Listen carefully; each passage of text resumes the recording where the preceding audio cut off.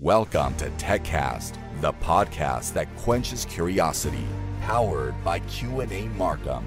techCast, where we deep dive into the exciting world of technology, bringing you the latest trends, innovations, and thought-provoking discussions. Join us on this exciting journey as we explore the boundless possibilities of technology. Hello, everyone, and welcome to another episode of techCast powered by Q&A Marcom, where we talk about various different technology topics and have interesting conversations with the people who are making an impact on those topics. My name is Swapna Subramani, and I'm your host for today. It gives me great pleasure to welcome a very distinguished speaker and guest today at our studios. He's the Group CIO of Gargash Enterprises, Mr. Faisal Ali. Welcome, Mr. Faisal. Hello. So Mr. Faisal Ali is an executive director. He has over 20 years of experience in both government as well as private organizations. He has specializes in setting up startup government agencies as well as implementing large-scale IT infrastructure projects.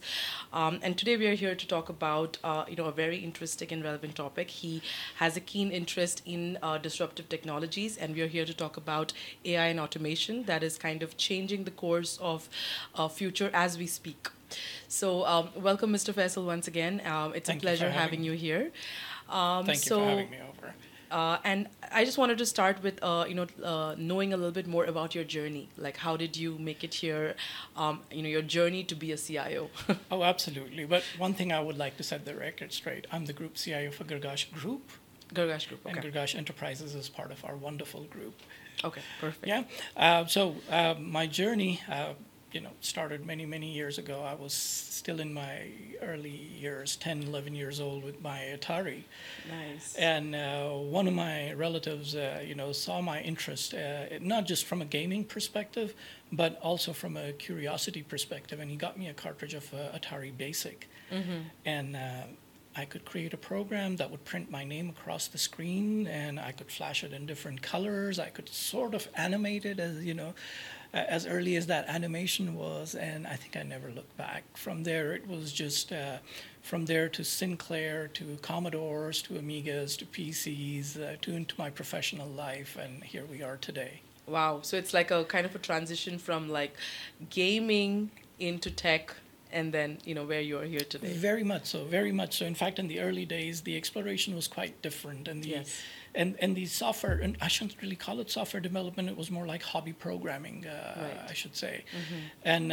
And, my older brother and I used to get those old graph paper sheets. Okay. And we would actually draw out cartoons that we would want to actually then program onto the screen, because these would be the pixels that would switch on and off in different colors. Right. And, we kind of wanted to code it on paper before we coded on the screen, kind of a thing. Wow. And it never came out the way it was intended to.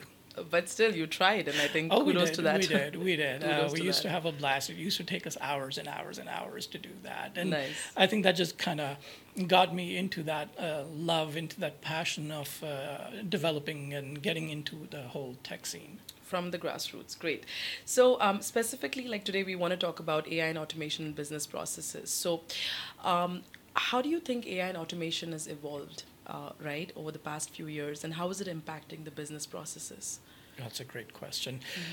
It's evolved. So automation has evolved quite a bit, and it's maturing to a reasonable degree, while AI is a broad spectrum of technologies. It's not just one single piece. I know today the buzzword is AI, and everybody kind of interchanges it with our generative AI as AI and Yes. large language models as AI. Yes. No, but there's a lot more. There's the computer vision, there's the capability to read text, OCR, that we've been using for decades now, and so on and so forth. In fact, if I take you back just a little bit into the history of the evolution of these systems, back in the 80s and the 90s, early 90s, we used to call them decision support systems. Yes. And that's what they were. Mm-hmm. And then that eventually, in the early 2000s, evolved into BI.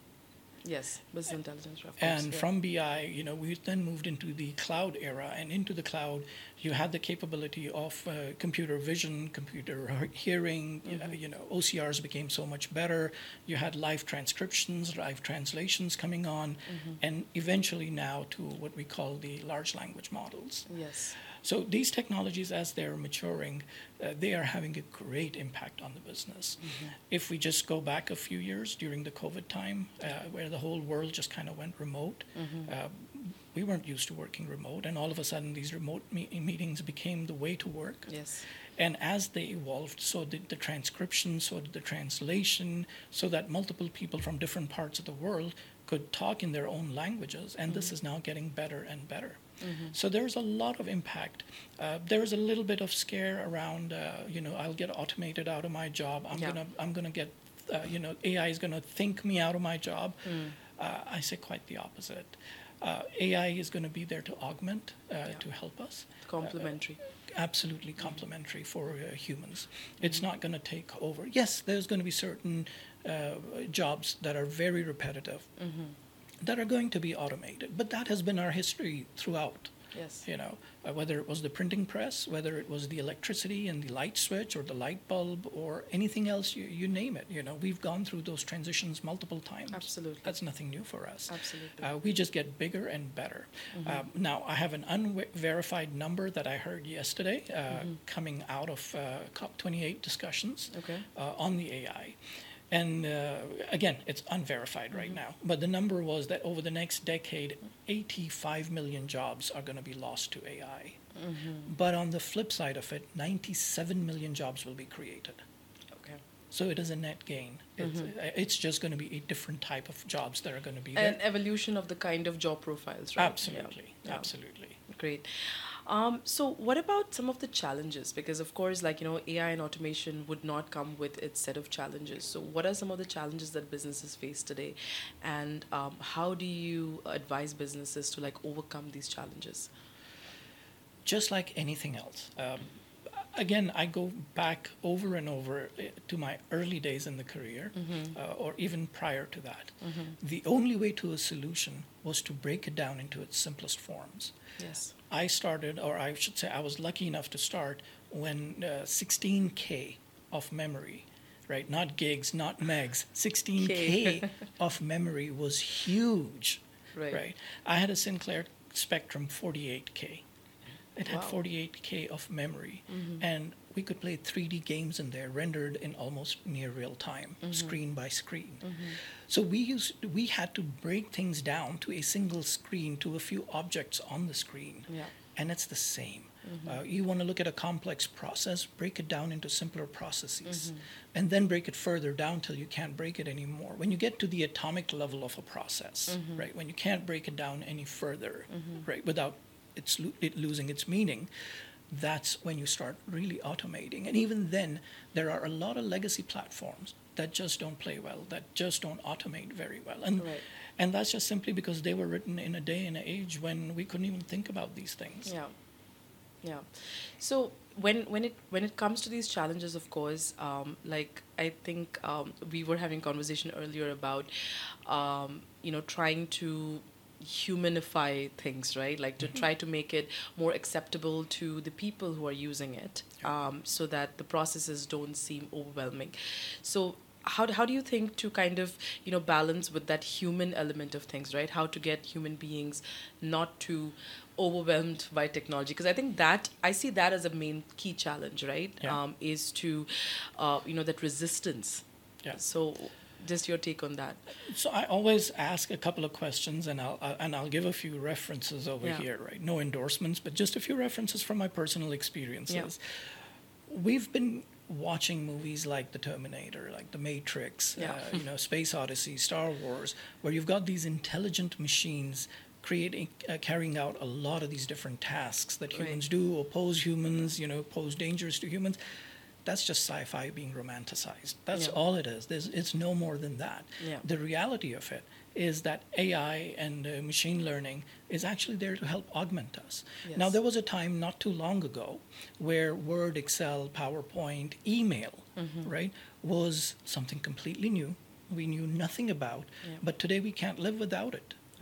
AI and automation is going to be the same way. It's not going to be automating you out of a job. It's going to be you automating the menial tasks that you do, so you could focus and target better, higher reward kind of induce efficiency in your absolutely, Yeah. absolutely.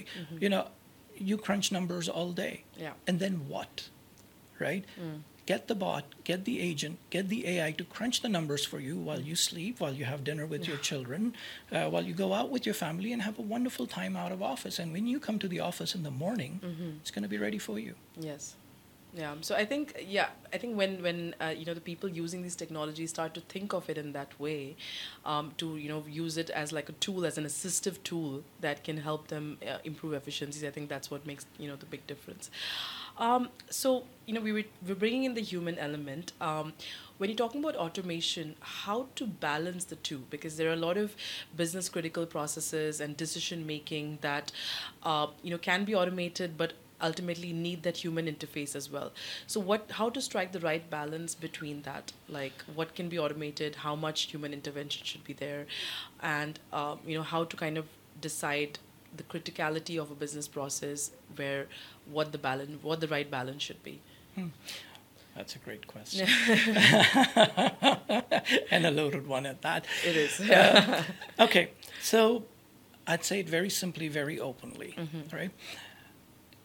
If it's a tactical decision, right, that can be made at a ground level, that has a measurable output of an efficiency, of simple profitability, of a simple, very simple measurable KPI, automate it, bring an AI into that piece, bring AI into that conversation and understand that, right?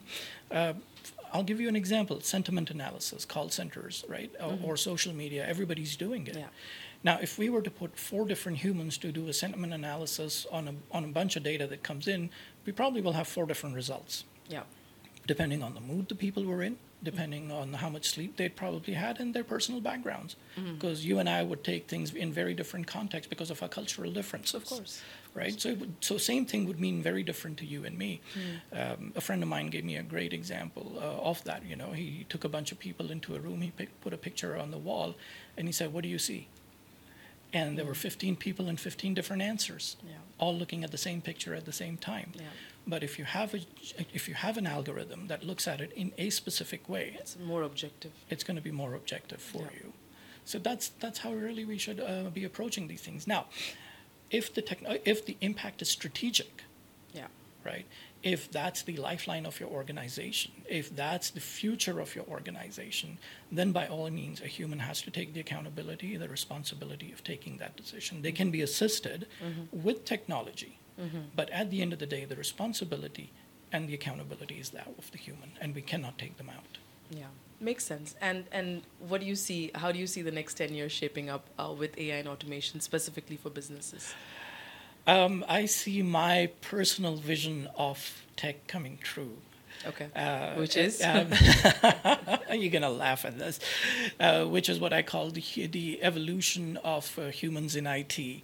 And typically the theory of evolution, we started from water, right? Single cell, we moved into fish, we moved into, 4-legged creatures, eventually into the form of humans. In the IT world, as you evolved, you've got only 2 hands and 2 eyes, and you could probably do 1 or 2 tasks at a time. To me, the ultimate evolution would be that of a jellyfish. Okay.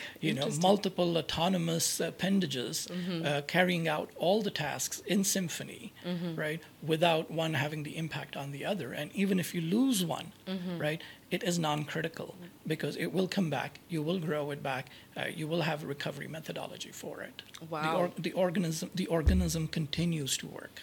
Amazing. And what did you call it? The evolution of humans and technology. Humans and technology. Wow, that's great. I think I like it. And I think that should be like the key takeaway of, our TechCast today is, how the evolution of humans and technology is going to happen, where multiple things happen in symphony. And I think that's a really encouraging thought and, very insightful as well. So I'd like to thank you a lot, Mr. Faisal, for your time today. And I really enjoyed this conversation. And I think we're going to name this TechCast, the evolution of humans and technology. So thank you for that. And thanks so much for your time. Thank you so much. Thanks, everyone, for tuning into TechCast by Q&A Marcom, and we are very happy to, be part of this series. And please do tune in for a lot more from here. Thank you. techCast, powered by Q&A Markham, unraveling the enigmas of the digital age in every episode. Subscribe to techCast on YouTube and on your favorite podcast directory, and never miss an update.